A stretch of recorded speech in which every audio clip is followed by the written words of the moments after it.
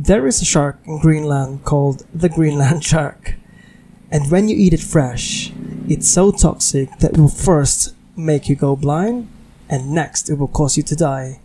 So what does this shark have to do with sourdough bread? My name is JC and welcome to the Wild Breads podcast.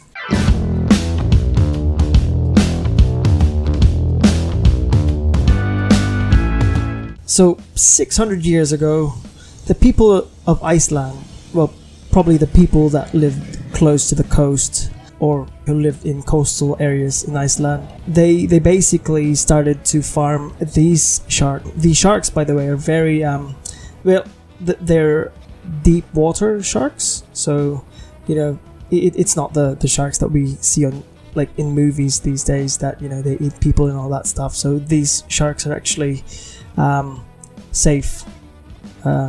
Well, no, not safe. I mean, it's not. They don't eat people.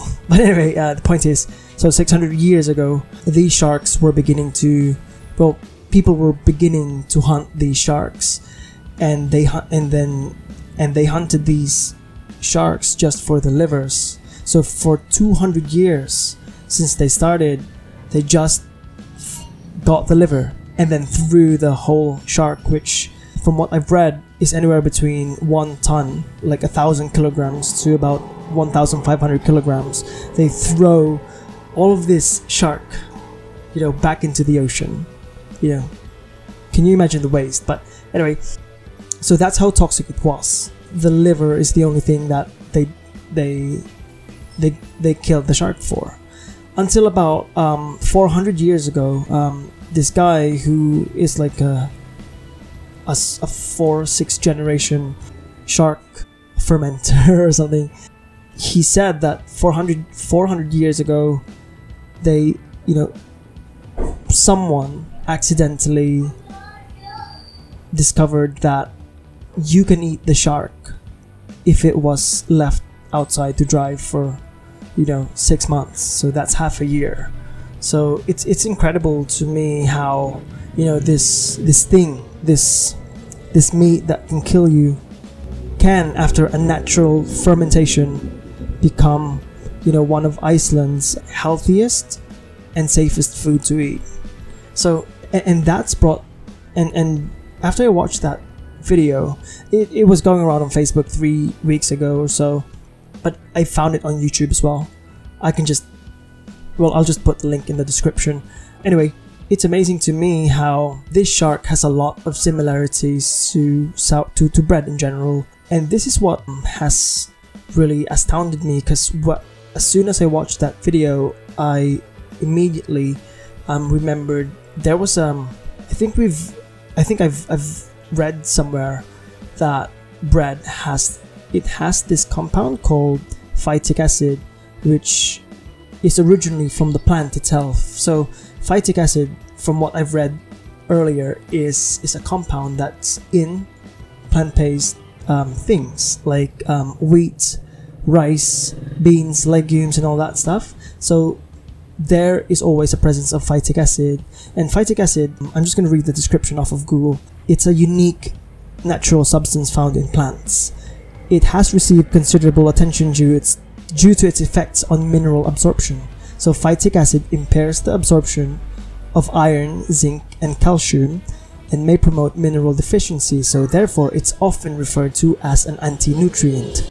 So with that in mind, and I had a vague understanding of it in the past, so when I was watching the shark video, so after I watched that, I remembered this phytic acid and how I could not forget how in the market, in the farmers market before this pandemic hit, I would occasionally get people from all ages, basically, from people from the 20s, 30s, 40s, 50s, even up to their 70s, where people would always tell me, these people who come to me for just to tell me, that they would always say that the bread that I make, and it's not because of me, it's because of this naturally fermented, that natural fermentation that these breads go through. They always say that it's only when they eat my bread that their tummies don't go bad, or they don't have discomfort in their tummies, and when they go back to eating bread from a grocery, they would almost always go back to that discomfort, or their tummy would experience discomfort.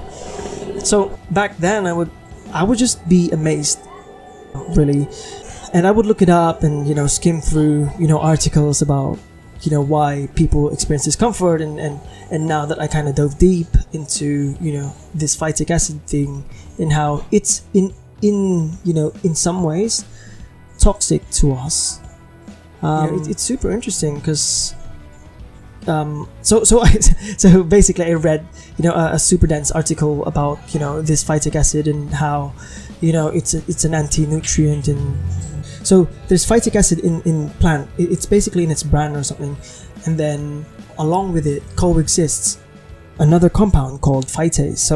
So a Google definition again is it's a class of enzyme. No, it's an enzyme that catalyzes the removal of phosphate from either phytic acid or phytate. So from what I understand, this renders this phytic acid that's that's present in plant-based materials.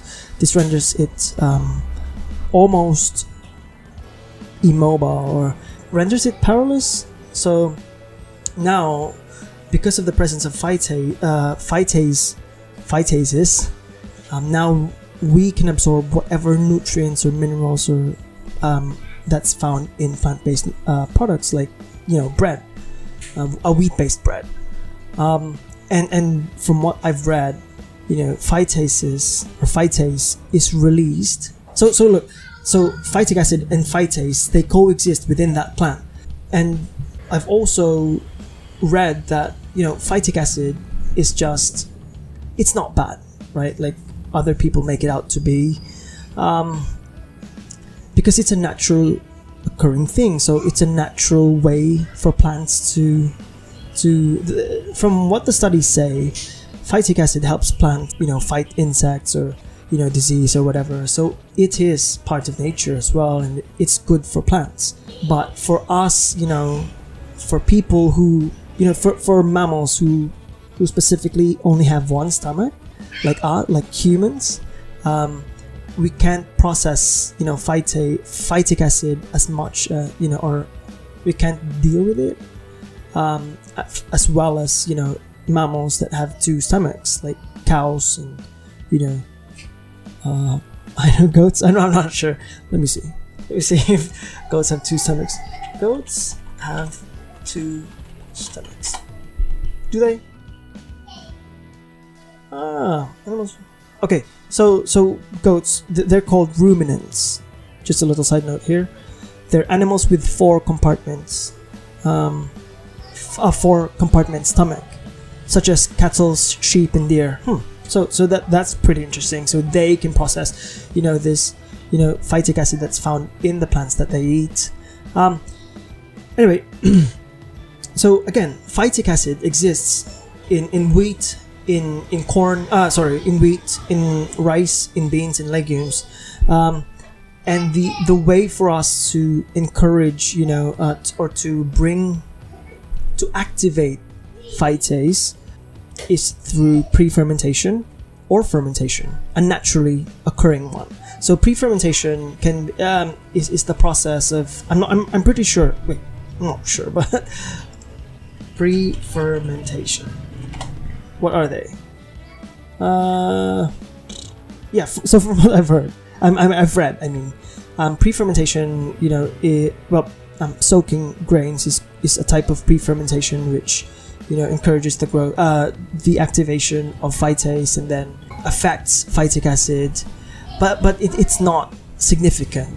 So other people do sprout things, sprout these plant-based products like sprouted grains and all that stuff. Rice is even sprouted in some countries before they cook it. So roasting is another form of pre-fermentation, and baking and cooking it. Fermentation is done with bread in general, but like the Greenland shark, that meat is also fermented for about. So what they do, as far as that video that I watched was saying, is that they sort of bathe in their own water that, I think it becomes ammonia or something. But yeah, so maybe for 2-3 weeks, and then they're left to dry for 4 to 6 months, and they're ready to eat, after they're dried for, again, half a year. And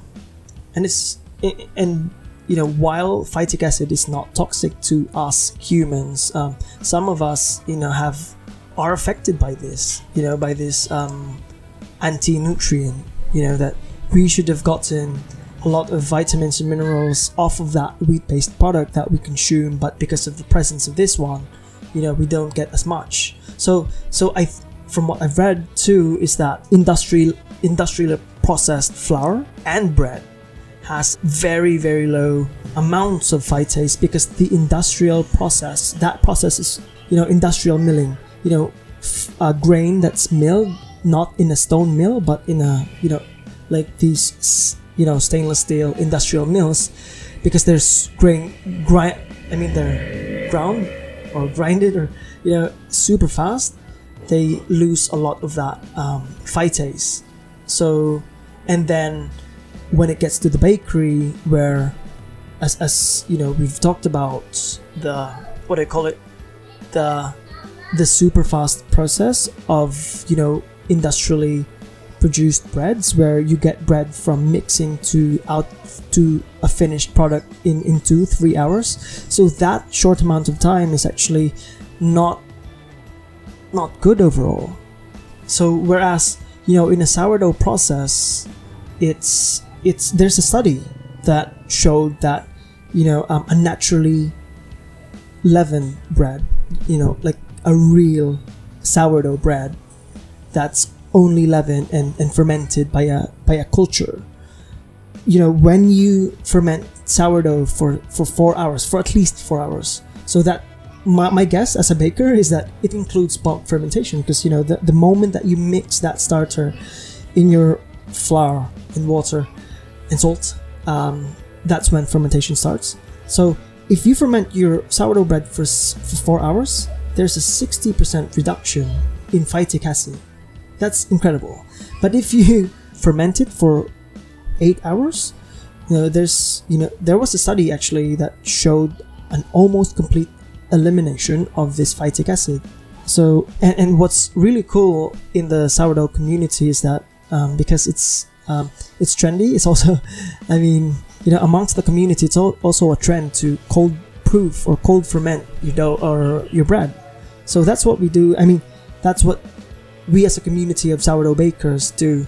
That's what I also do. So what I do, just to give you an idea, is that, so I start making my bread for Saturday at 4 a.m. So 4 a.m. I'd feed the starter, and then at 6 a.m. to maybe about 7, I'd start mixing everything, like mix that starter with flour and water for the final, count of for final bread count that we've sold that week. And then at around 11, I pre-shape it and then divide. So by that point, it's been fermenting for about 3-4 hours.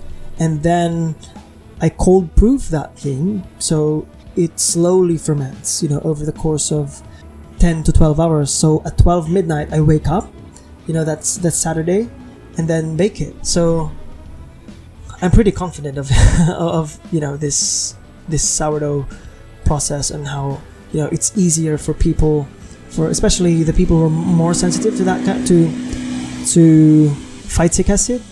It's just incredible how this ancient way of making bread and food in general has just so many benefits to us as humans.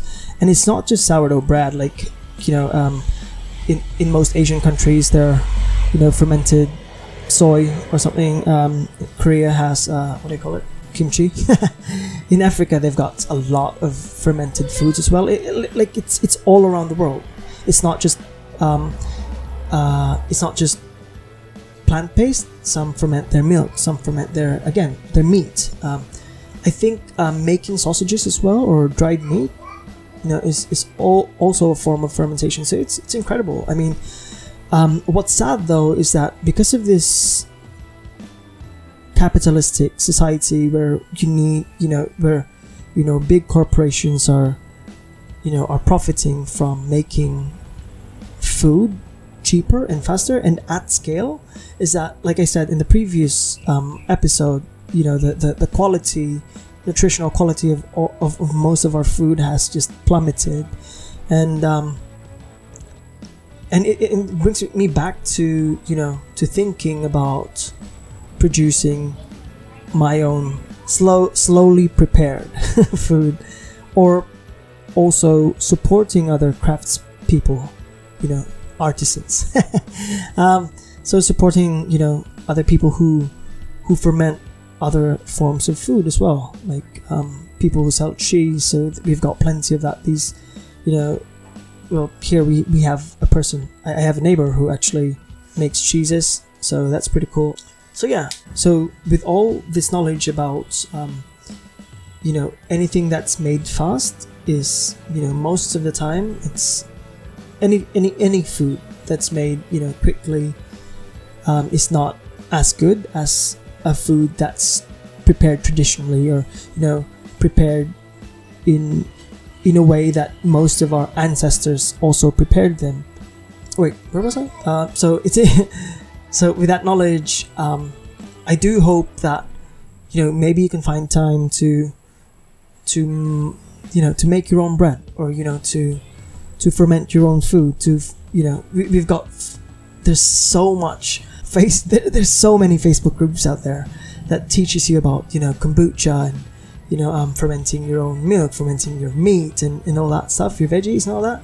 So I just believe that it's really worth it to in some form kind of know and do some of these things. If you don't, then look for someone near you who does these things, and support their craft, and that's it. So also, by the way, I just want to mention this on this episode. Sourdough bread is better in many ways, in a lot of ways, in all ways, much better than your bread that you find in groceries, and that's just not because I'm a sourdough bread maker, but the science says it, and people have been feeling good about it. So but again, it's better, but it's even way better if we as bakers, if you're a baker, it's better if we were kind to people who don't do sourdough. And if you're a consumer, then it's basically just good for you if you consume sourdough products. So is there anything else? I guess that's it. I'm probably a little bit all over the place again, but we're trying to improve, and so that's it. I'm just going to do this as much as I can. I mean, as often as we can. Well, that's on Mondays, and hope that I improve as the episodes, that as I put out more more of these podcast episodes. Anyway, if you've got a contribution, or a question about this podcast or podcast episode, or the last episodes, do make a comment or send us a message or whatever. But again, if you've reached this far, thank you very much for being here. I appreciate you. Cheers.